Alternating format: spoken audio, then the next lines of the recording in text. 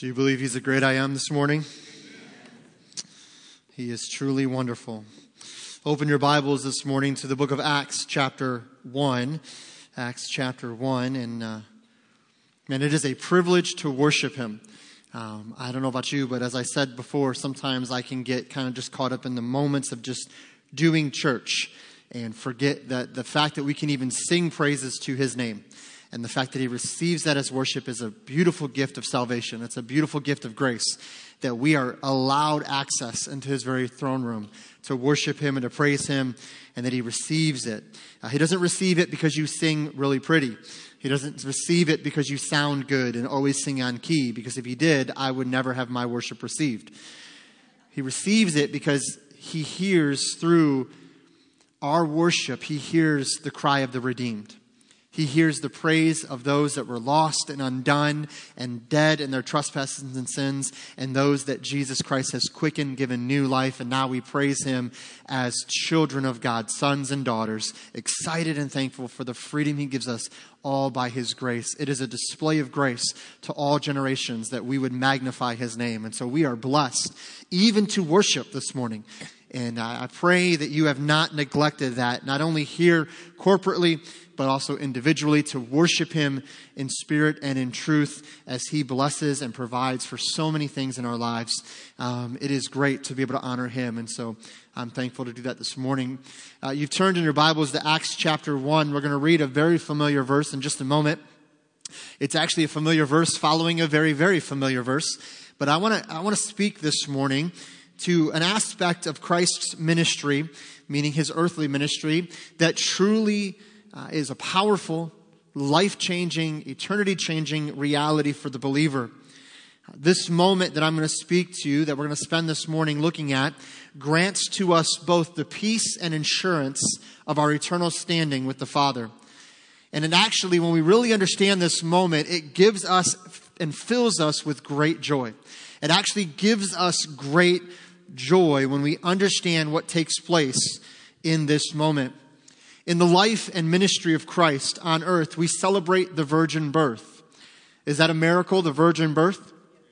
And I think we don't need to forget that or downplay that. We need to understand this is a great move of God, that this call that day that we celebrate the virgin birth of Christ. We give a whole day to it. Really, it's a whole season. We call it Christmas.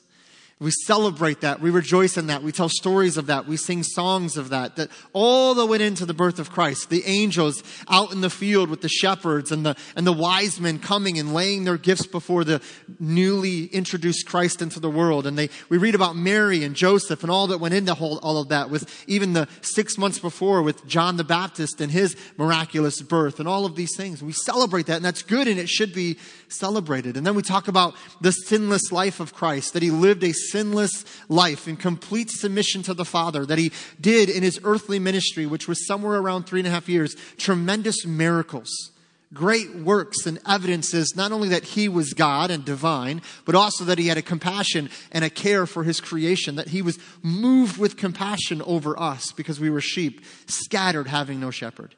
We celebrate the life of Christ, that he lived a life of submission to the Father, doing all these great wonders and works.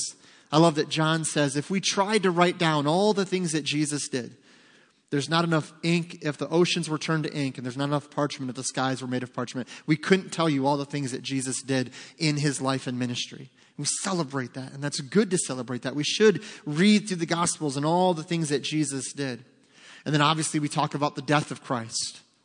The culmination of his life was to die, that he would die on that cross as a sacrificial payment for those that would trust in Christ. That he was the perfect Lamb of God, sinless and spotless, and then gave himself willingly, again in submission to the Father. He took on flesh, the form of a servant, and he lived that form until he gave his life on the cross. And we know that our sins are forgiven because he was nailed to that cross for our sins. Amen. Again, we need to remember that and celebrate that, not just on Good Friday, not just when the calendar tells us, okay, now I need to think about this again, but every single day we should remember the reason I've been given eternal life is because Jesus Christ died for me. He died for you. And when we remember that and celebrate that, it brings us great joy. And we know that he didn't stay dead. Amen. You guys got to help me out this morning a little bit. I'm a little excited to preach this morning. I've been looking forward to this for a few days now, and I'm excited to be here. So I'm excited to preach, and I need your help a little bit this morning. I need you guys to keep me going. It's a little gloomy outside, and I don't want to let that get me going, okay? The blinds are closed. I just realized that. That's why it's not gloomy. The blinds are closed. But when you think about this idea of his death, his burial, what follows that? His wonderful resurrection. That he is not dead, but he is risen. And we just celebrated that on Easter Sunday. We celebrated that when they came to the tomb, the stone was rolled away and he was no longer there. And that we know that the resurrection is God affirming the sacrifice of Christ. That the Father was pleased because Jesus rose again. It's sealing that work of the cross that started by going to the cross and finished with the resurrection of Christ. Because guess what? Paul says, if there is no resurrection, then the cross is worthless.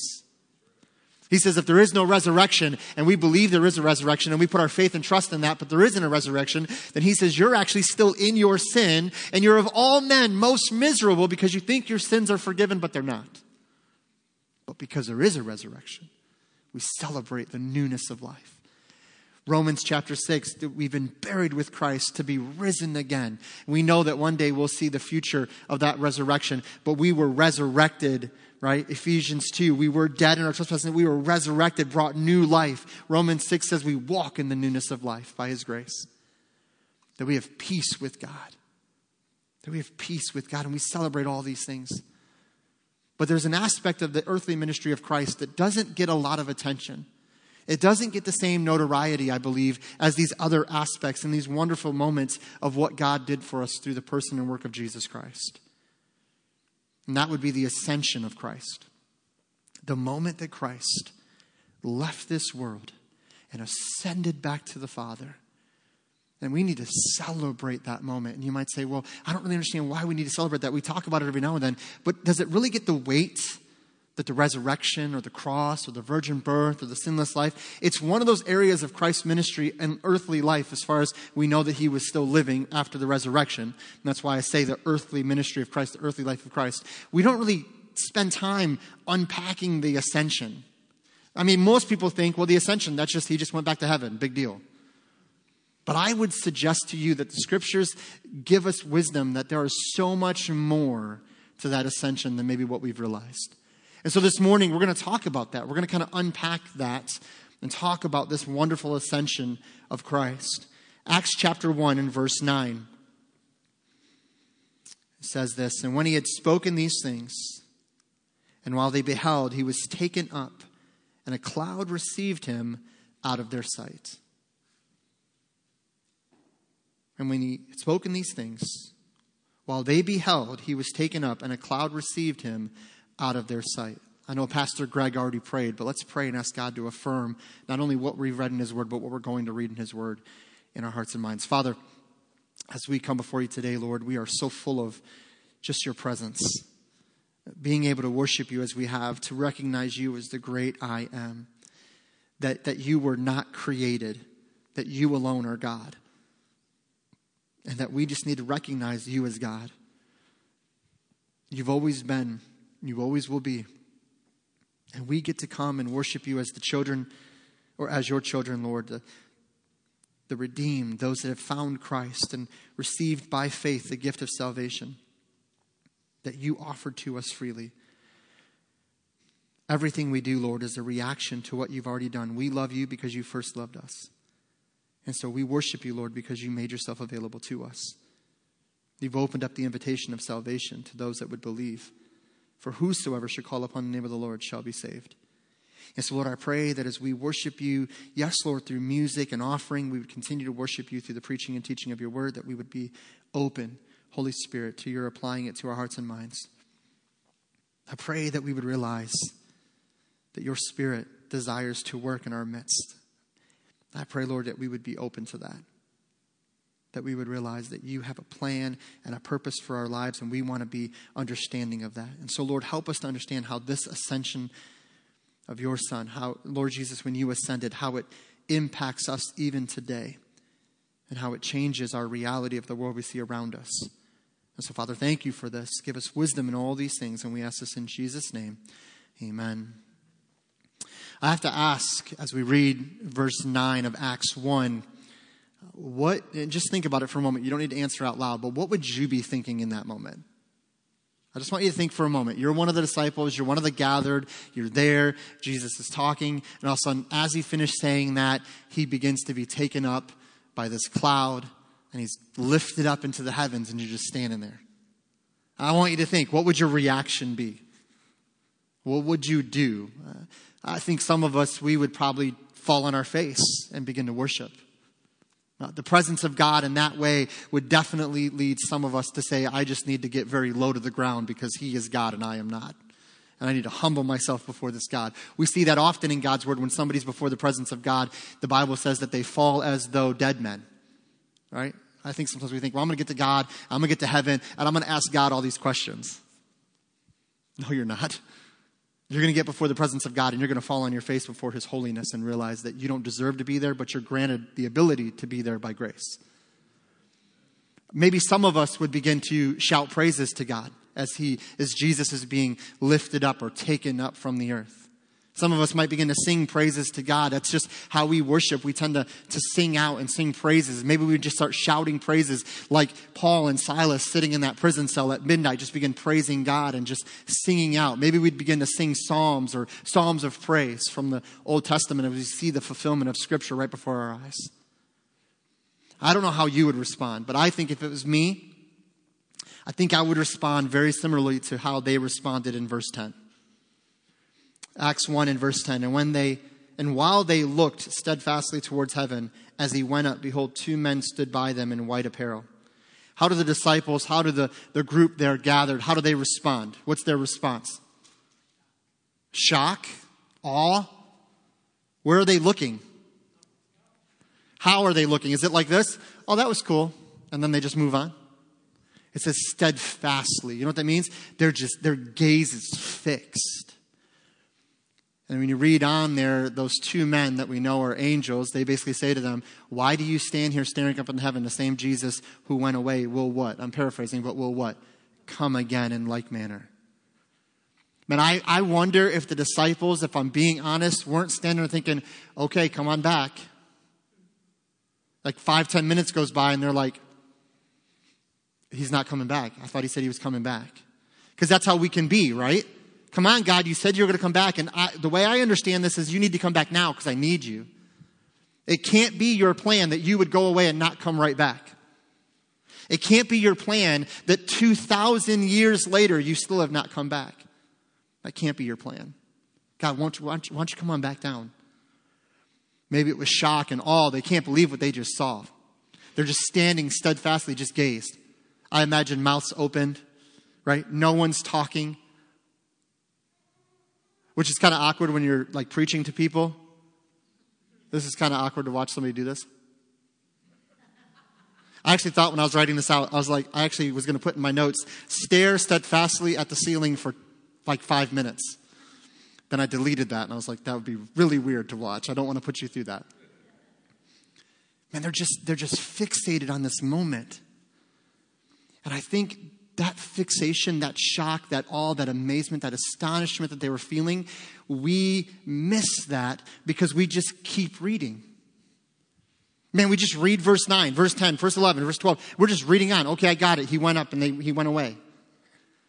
But when you read that, do you stop and pause for a second and say, what would I have done in that moment?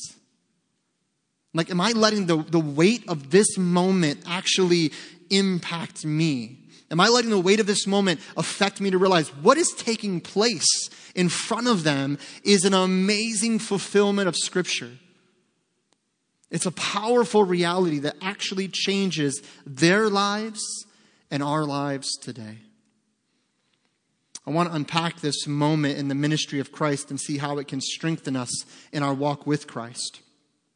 Now, while not exhaustive, I'm sure if you were to study this out and read many books on this, there's many different aspects of the Ascension that can be highlighted and talked about. So while not exhaustive, I'd like to suggest 3 key aspects to the Ascension of Christ that I think impacts us today, impacts the church and our daily lives. The first thing I have to highlight is the importance of this moment. The importance of this moment. So if you're taking notes, Three key aspects to the ascension of Christ. The first one being the importance of this moment referring to the ascension. Go over to John chapter 14. Another familiar passage. But again, I don't know that we fully understand it in the weight of what we're talking about. John chapter 14 and verse 1. Now, a danger when I read a familiar passage in my own personal Bible study is I just read it and I don't let it speak to me.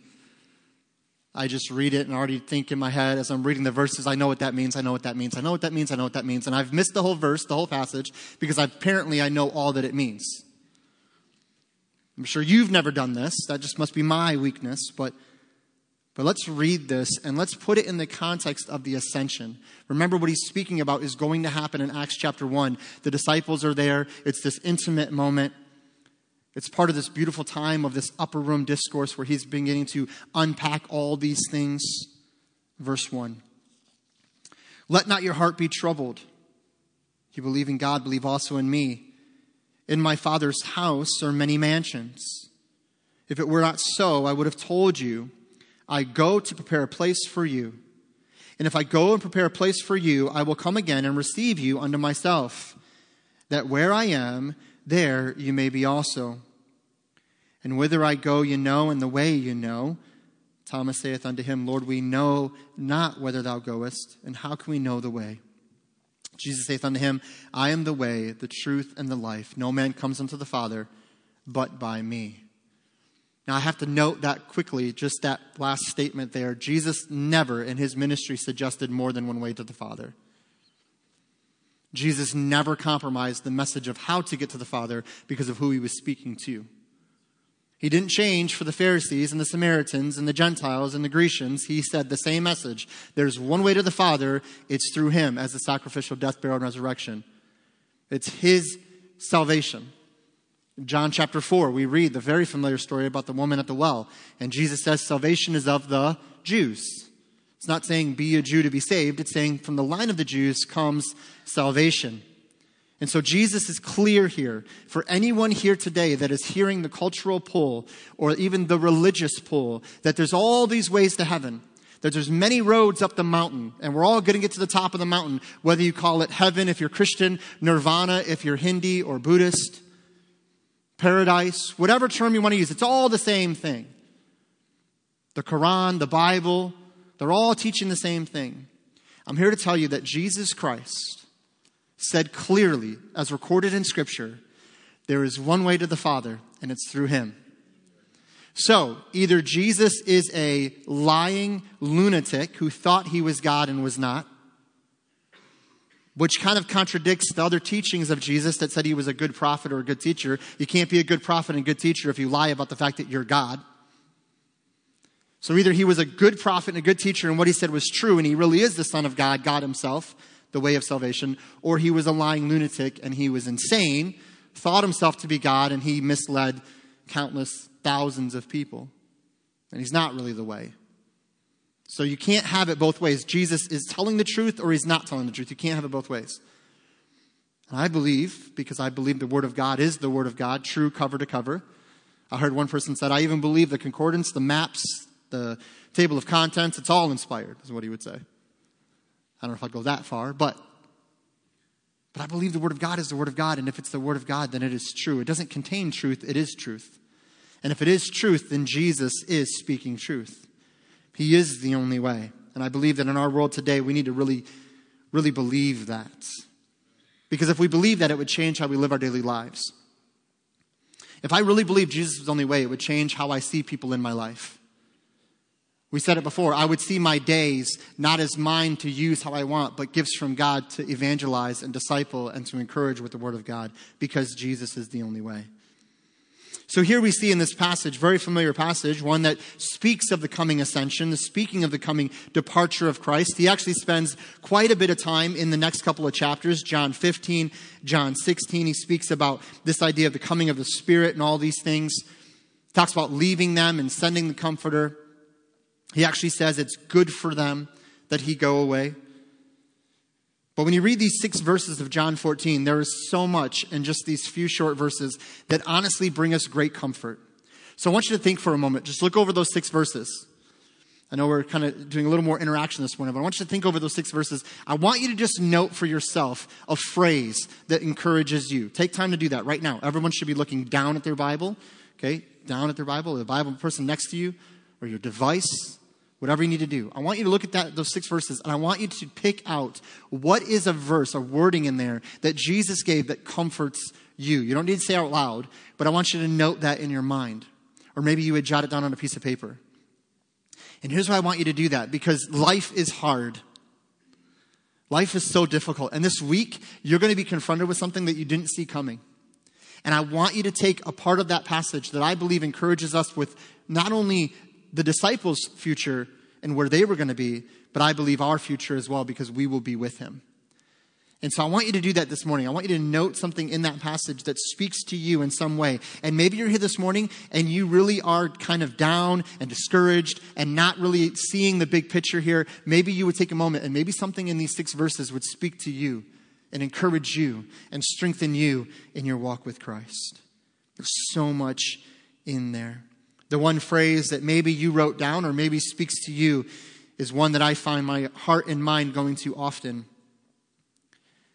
It's to the heart of all that Christ did. It's to the heart of the gospel. It's to the heart of the ministry and the purpose of Christ coming to this place. He says this, that where I am, there you may be also.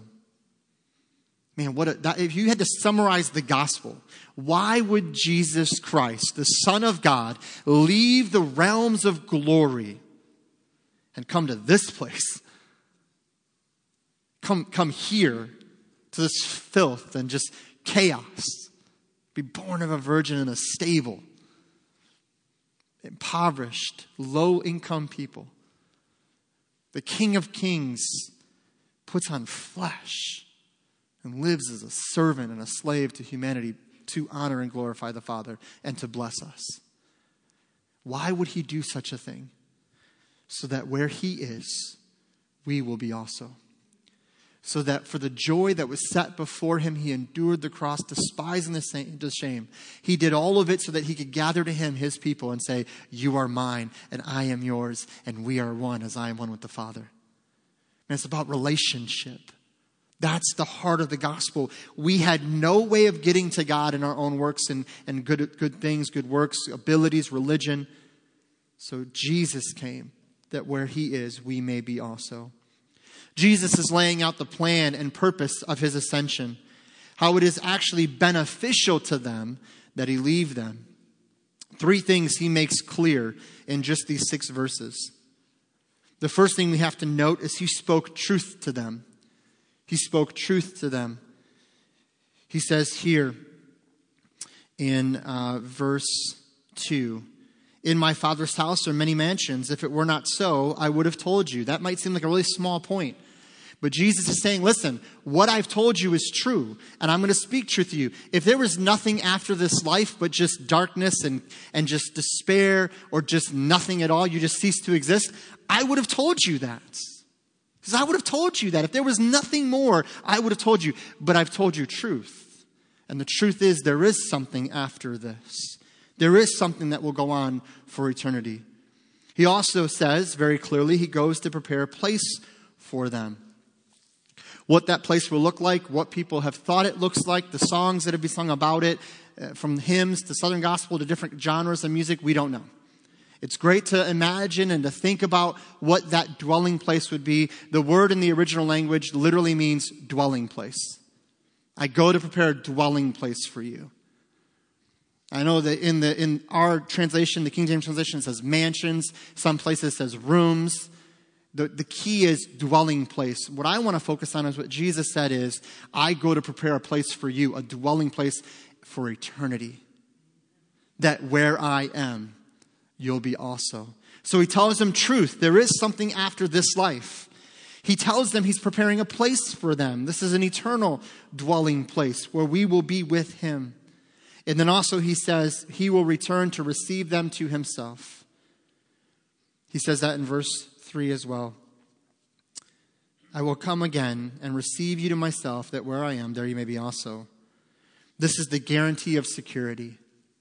This is the guarantee that he says, I will hold you until the day that you come to me or I come and receive you unto myself. There is a guarantee of security. So just in these few verses, we see that Jesus spoke truth to them. There is something after death. He guaranteed them security. I will receive you unto myself. And he said, I'm going to prepare a place for you. And I believe these same things are true for the believer today. Now, a question that might arise is the beginning of chapter 14, verse 1. What does Jesus say? Let not your heart be troubled. The word troubled means anxious. Let not your heart be anxious. Now, we know in Scripture when it says your heart, it's not referring to your actual, thump, thump, thump, thump, thump, thump, heart, right? What's it speaking to? Your seat of your emotions. Don't let your emotions be anxious. Don't let that thing in your gut start to drive you to anxiety. And he says this in a way of encouraging them with the following verses. That's why I say to you, this week, when you come up against that thing you don't even know is coming, and it wants to draw you into anxiety and draw you into fear and draw you into doubt, you reject that and rebuke that by saying, no, my heart will not be troubled over that because I have a God who is for me, who will keep me, who will receive me, who's preparing a place for me. You're guaranteed that eternal home, not for your works or your abilities, but because of his grace. So we reject that anxiety. My heart will not be troubled this week. But we have to ask and pause and ask ourselves in Bible study, why did Jesus open up with that statement? Why does he even say, let not your heart be troubled? Well, in Bible study, the greatest way to know the answer to those kind of questions is to read what happens before. So what happens right before this text? What happens before Jesus says, let not your heart be troubled? So we see the first thing is that there's an importance of this moment. But I want to note as well, talking about the Ascension, the disciples' response to this moment. The disciples' response to this moment. Look at John chapter 13, verses 33 through 36. John chapter 13, verses 33 through 36. Jesus says this, little children, it's not derogatory or meant to tear them down. It's not an insult, right? Nowadays culture, if you call someone a kid, that's almost like disrespectful to them if you're an adult and you get called a child. But Jesus isn't using it in that way. Jesus is actually using this in a loving term. It's a comforting term. He says, little children, let a little while I am with you. You shall seek me. And as I said unto the Jews, whither I go, you cannot come. So now I say to you, a new commandment I give unto you, that you love one another as I have loved you, that you also love one another. Man, we need to remember that commandment nowadays. We're really good at preaching truth until it's truth like that, and then we kind of get quiet when we actually have to love somebody who disagrees with our political views. Heaven forbid. Goes on to say this in verse 35. By this shall all men know that you are my disciples, if you have love one to another. Simon Peter said unto him, Lord, whither goest thou? Jesus answered him, Whither I go, thou canst not follow me now, but thou shalt follow me afterwards. Now we know the next few verses, Peter being Peter says what Peter says. Oh Lord, Lord, I'll die with you. I'll go anywhere with you. No, you're not, Peter. You're going to be terrified by a 17-year-old girl. You're going to deny you even knew me. But that's okay. We'll get there. John 21, restoration and repentance takes place. Praise God. But here we see in John 13, what happens here? Jesus is telling them of his coming departure. He's telling them of the ascension. I must go away. And the disciples' response is not one that's uncommon to how we would respond. Again, from Acts 1:10, we see a response. We would probably mirror that. Here, I think we would do the same thing. Now, Peter speaks up here, but Peter's not the only one feeling this way. Peter's kind of the spokesman for the apostles. He tends to be the one that speaks, probably because they couldn't keep him quiet. And he would just talk and talk. So he just ended up being the spokesman for the apostles. But here we see Jesus is warning them and telling them and letting them know what's coming. Gives them a command to love one another. It's one that he repeats later. But how do the disciples respond? And I guess I could ask you, how do you think you would respond as a disciple or a follower of Christ? If Jesus is saying, hey, I'm going away, and where I'm going, you can't come. You can't follow me now, but you can follow me afterwards. I think we would all be sorrowful. There was sorrow in the room. And they were sorrowful when they heard the news that Jesus was going to be leaving them. You can jot it down for notes. We see this repeated in John 16, verses 1 through 6. Jesus says, sorrow has filled your hearts. So there's this sorrow that's there. From the moment that Jesus begins to make it clear that he has to depart from them and they can't follow immediately, there's a sorrow that's in the disciples' hearts and minds. And the truth is, this had to be horrible news. This had to be horrible news for the disciples. Although Christ forewarned them many times of his departure, to hear the phrase, "You cannot follow me now," must have been very difficult. This is why I believe Thomas says what he says in John 14. I don't think Thomas was doubting Jesus or being doubtful Thomas. I think he said, "What is the way? We want to know the way." And he's saying that because Jesus just told them, "The way I'm going, you can't follow me right now." So when he says, "You know the way," Thomas says, whoa. You just told me I can't go that way. So what is the way? Because Thomas was very clear in all the accounts we read of Thomas, very little, but all that we read of him, he wanted to be with Jesus. That was key. I need to be with Christ. So Thomas was not doubting, I don't believe. I think he was wanting to have clarity on, okay, what is the way? You said we can't follow now, so how do we get there? And that's leading to this sorrow that Thomas even feels following the crucifixion. Not only did Thomas and other disciples battle with this sorrow and confusion, maybe to some degree about what this all meant, we know that Peter struggled with this more than once, even to the point of rebuking the Lord. In Matthew 16:22, when Jesus was talking about the coming crucifixion and the suffering and all these things, Peter, not understanding, said, "Be it far from thee, Lord." He actually rebuked Christ. The word rebuke actually means to deal harshly. So Peter kind of got in Jesus' face, if you want to say it in our kind of daily language today or how we would look at that. He kind of got in Jesus' stuff. And he started telling him what he was going to do. "No, be it far from thee, Lord. You can't do that, Lord." And we know the story that Jesus actually rebukes Peter. He says, "Get behind me, Satan." Not that Peter was Satan, but Peter was saying things in agreement with the plan of Satan. And so here we see the disciples were sorrowful. They didn't understand. He says he's leaving, but we don't want him to leave. We don't understand how this can take place. We don't get why God is doing what God is doing. Let me just ask you a question. You ever been there? Not get what God is doing in your life? It leads to sorrow, confusion, doubt even at times. We, like the disciples, can allow our lives to be full of sorrow and doubt when God allows circumstances to play out differently than we thought they should. However, it's something God has encouraged me with over the last couple of years, and it seems I always need this encouragement.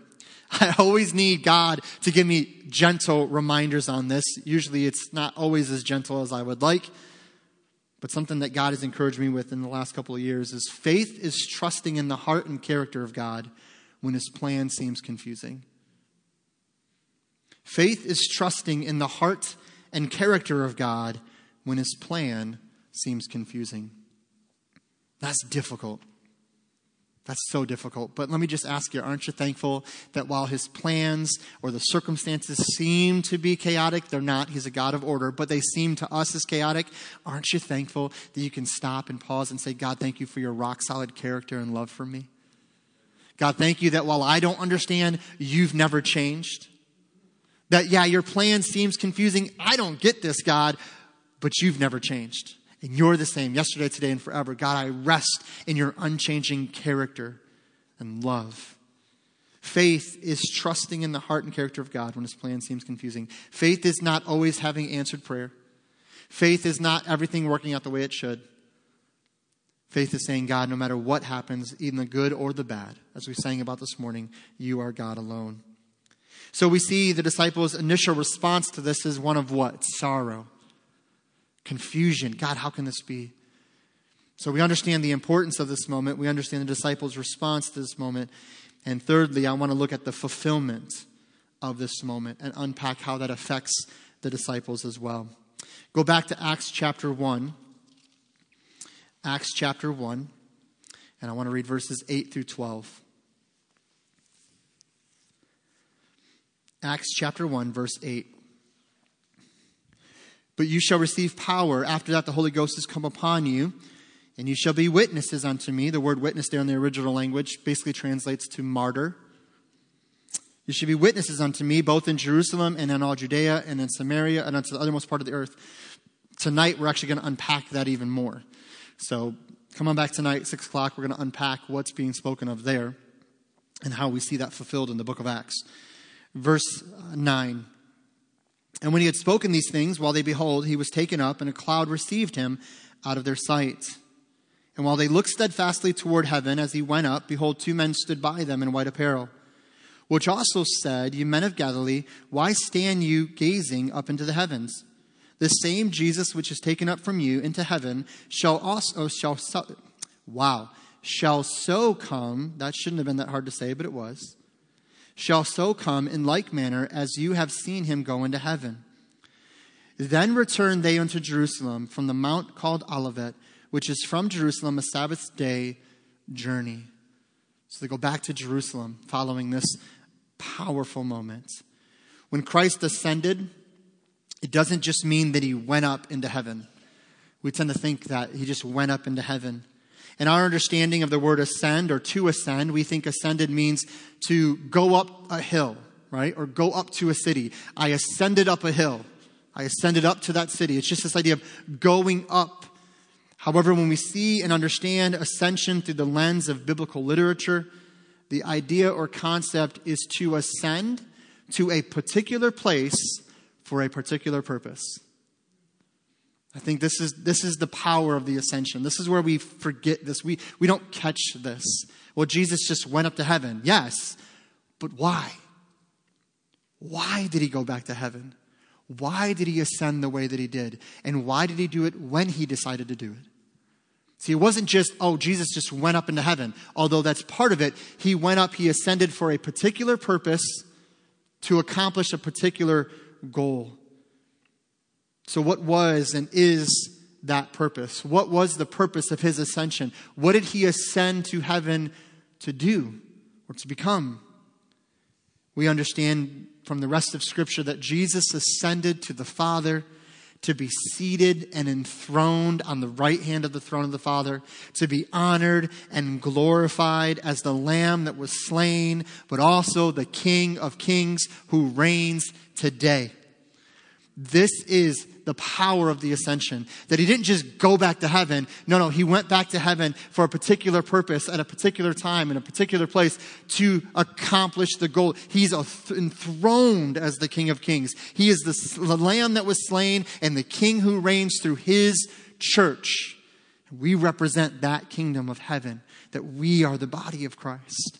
And he is enthroned on the right hand of the throne of the Father. And he's interceding for us. He's doing that priestly work of praying for us. And it is a powerful reality. And we realize that he ascended to the Father for a particular purpose. And that's the benefit of you and I in the world today. To equip us and empower us with this Holy Spirit so we can do the will of God. Not just in one person or in one place, but through all believers through the whole world.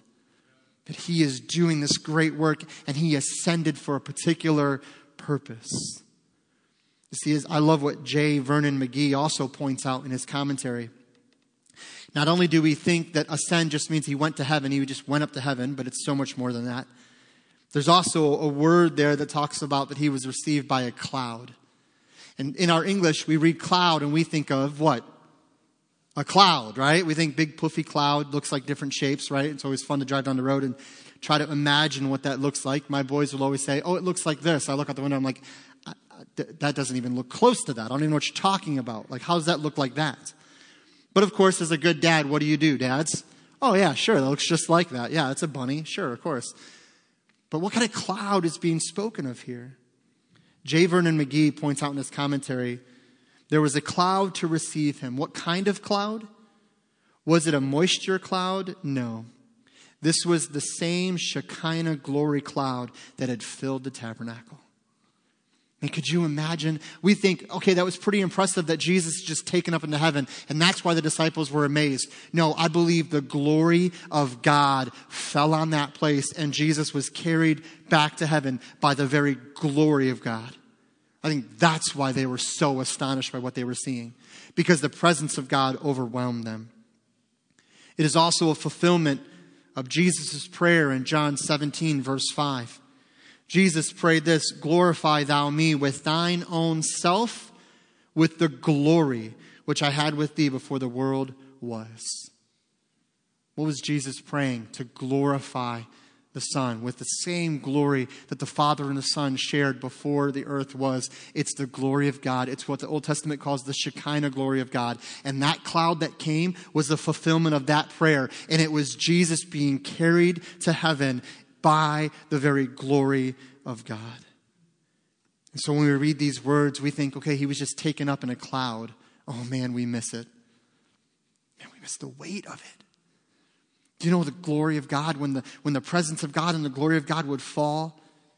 The Bible says that people couldn't even minister because the weight of it was so strong. That's probably a better word to understand the glory of God. It's just a weight. It's just this weight that is honest in the very presence of his power. Do you know the glory of God was shown just momentarily at the Mount of Transfiguration? I mean, just a small snippet of the glory of God. How about Moses when he went up the mountain and he cried out to see God? And just being close to the presence of God and just seeing at a glance, if the Bible says, the backside of God as he passed by. What happened to Moses' face? It began to actually shine. You know, on the Mount of Transfiguration, when it says that the garments shined brighter than white, you think, what's brighter than a white garment? Like that's white. That's the glory of God. And what was the reaction of Peter and the disciples? They just fell on their face before the presence of God. And we read in our English text, well, Jesus was taken up in a cloud. And we miss the point that it was the glory of God on display, glorifying the Son as the resurrected Savior of the world. And that when we put our faith and trust in him, we will have a relationship with God. Following the ascension, we read that the disciples in Acts chapter 1, it says they returned to Jerusalem. Pretty simple statement. We know based in Acts 2 that they were awaiting the promise of the Spirit. Remember what Jesus said? After that, the Holy Ghost has come upon you. You need to wait. David Platt says it well. Jesus was most likely talking directly to Peter in that moment because he was probably thinking, Peter, I don't want you to go out there without the Spirit and you're going to screw this whole thing up. You're just going to mess it all up. So just wait for the Spirit. Now, I don't think Jesus was speaking specifically to him, but I find it funny that David Platt points that out. So they went back to Jerusalem and they were in the upper room and the Spirit fell. And Acts 2 takes place and this is powerful moving of the Spirit. And again, we're going to unpack that even more tonight. But again, in Luke's account of the book of Acts, who Luke is the author of the book of Acts, he tells us here they just went back to Jerusalem. But we read another account of this in his gospel. So go to Luke 24. Luke 24. So again, if you don't know this, Luke authored the Gospel of Luke, and he also wrote the book of Acts. It's the same author. And both really are an amazing kind of historical type record of the ministry, the life of Christ. Luke records in his gospel all the great things that Jesus had done. And really, when you think about it, he continues that through the book of Acts, right? I mean, Luke is the recording of the history of what Jesus did, and Acts is a recording of really what the Spirit did through the apostles and the church. And so it's kind of like he's saying, here's Jesus' earthly ministry, and then Acts is the continuation of that ministry through the church and all that he did through the apostles. And so here in Luke chapter 24, we read his other accounts of the ascension and the following reaction of the disciples. Look at verse 50. Luke 24 and verse 50. And he led them out as far as to Bethany, and he lifted up his hands and blessed them. And it came to pass while he blessed them, he was parted from them and carried up into heaven. And they worshipped him and returned to Jerusalem with great joy. And were continually in the temple praising and blessing God. Amen. And the Bible says, amen. We know what that means. It means so let it be, so let it go forth, more or less. So it's the idea that they were doing this thing. It was a good thing and they wanted it to continue. By the way, we have to stop here and pause that I think in our church culture today, we would even have a hard time with that phrase in verse 50, and we're continually in the temple. You know what that means? They were at church. Now, not church as we understand it, but basically gathered together. What were they doing? They were just worshiping God. And they were just praising him and praising him and praising him. And I think we think, well, but if I could see the ascension of Christ, then yeah, that's what I would do. If I could see the ascension of Christ, then that's where I would be at the temple. I would be praising God continually.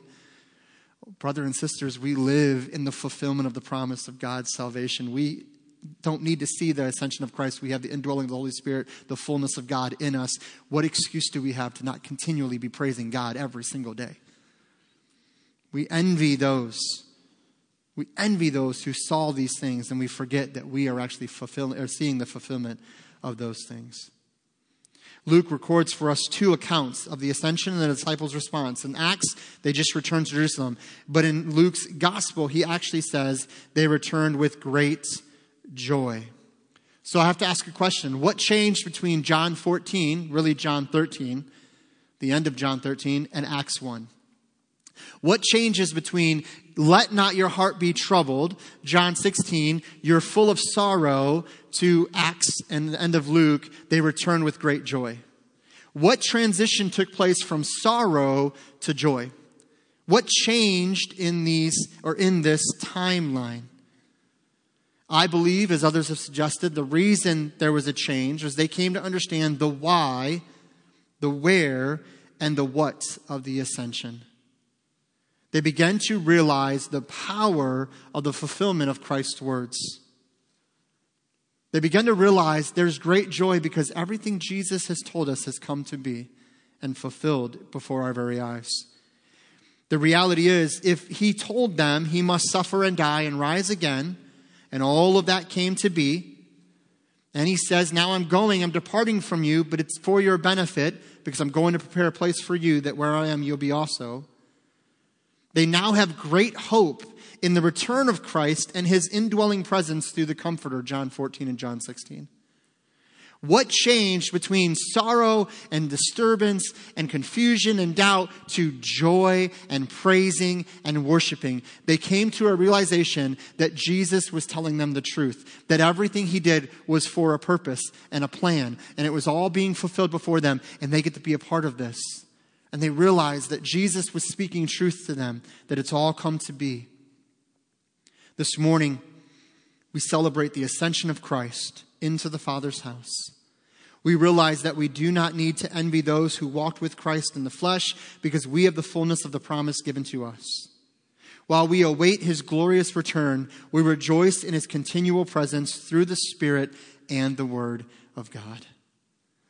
We don't need to envy these who saw it take place. We have the fullness of the promise of God. The Spirit indwelling in the Word before us. We can walk in his very presence. Why? Because he ascended and sent the Comforter. And so why do we celebrate the ascension? Why do we see it with great joy? Because it's the fulfillment of Christ's words. And if he said, I must suffer and die, and that came to be. He said, I must resurrect from the dead. I'll rise up from the dead. And that came to be. And then he says, I'm going to prepare a place for you, but don't fear. Let not your heart be troubled, because one day I'll receive you unto myself. We trust and have a great hope that that too will come to be in his return or us going to him. And so if I can encourage you with anything this morning, it's let's celebrate this moment in the earthly ministry of Christ and see it with great value and importance to stir our hearts and to strengthen our faith. Would you pray with me? Father, we thank you, Lord, for this morning. We thank you, Lord, for the trustworthiness of your word. We thank you that you are a God who fulfills his promises. And Lord, I pray that with great joy, we would go out into our world, that we would go out into our cities and into our homes, and we would praise you continually, worshiping you for being a God who's not only our Savior who went to the cross, not only the Lamb that was risen again, but the ascended King of Kings who is enthroned in heaven, ministering to and through your church by the working of your Holy Spirit, doing greater things than we can even imagine, interceding and praying for us, ministering as our heavenly priest. And so, Lord, I pray that when we read this account of the ascension, that we would see it with great value and importance, and that we would realize that we have a guarantee of assurance, because one day we will be with you. If it was not so, you would have told us. And so thank you, Lord, for preparing a place for us. Thank you for drawing us unto yourself, that we would be with you where you are. And so, Lord, I pray that as we think of this account in Scripture, we have to ask the question of what kind of disciple are we going to be? Are we a disciple who's just standing, gazing up into heaven? Yes, Lord, anxiously awaiting your return, which is good and fine. But are we actually, in doing so, being disobedient to the call you've given to us? Lord, some disciples spend their whole Christian life just gazing up into heaven, awaiting your return. And meanwhile, you're asking the question, well, what are you doing just standing around? But there's a mission and there's a plan and there's a purpose to our lives. And it's to go back and to go out and to praise you continually, to draw by the witness and the testimony of Christ that you've given to your church, to draw men unto you that they might come to know you as Savior. So Lord, help us to be active in pursuing those who are outside the body of Christ, to encourage them and to share the love of Christ with them. And Father, I pray again that little phrase that we read, that others will know that we're your disciples by the love we have for one another. I pray that would resonate in our hearts and minds. And I pray it would start with me. And so, Father, thank you for all that you've revealed to us this morning. And I pray that it's been glorifying to you above all else, but also that it stirs our hearts into a deeper affection for you. But Lord, may it also stir our feet into more consistent action and follow through with our faith. Let us be followers of Christ and do what you've called us to do by your grace. We love you, Lord, and we ask this in Jesus' name. Amen. Would you stand to your feet this morning as we're led in a song of invitation? Would you come and pray this morning? Come and bow a knee and just be thankful for the ascension, the risen Christ that ascended to heaven and is enthroned as the King of Kings. Maybe you would come and say, Lord, help me to not just gaze up into heaven.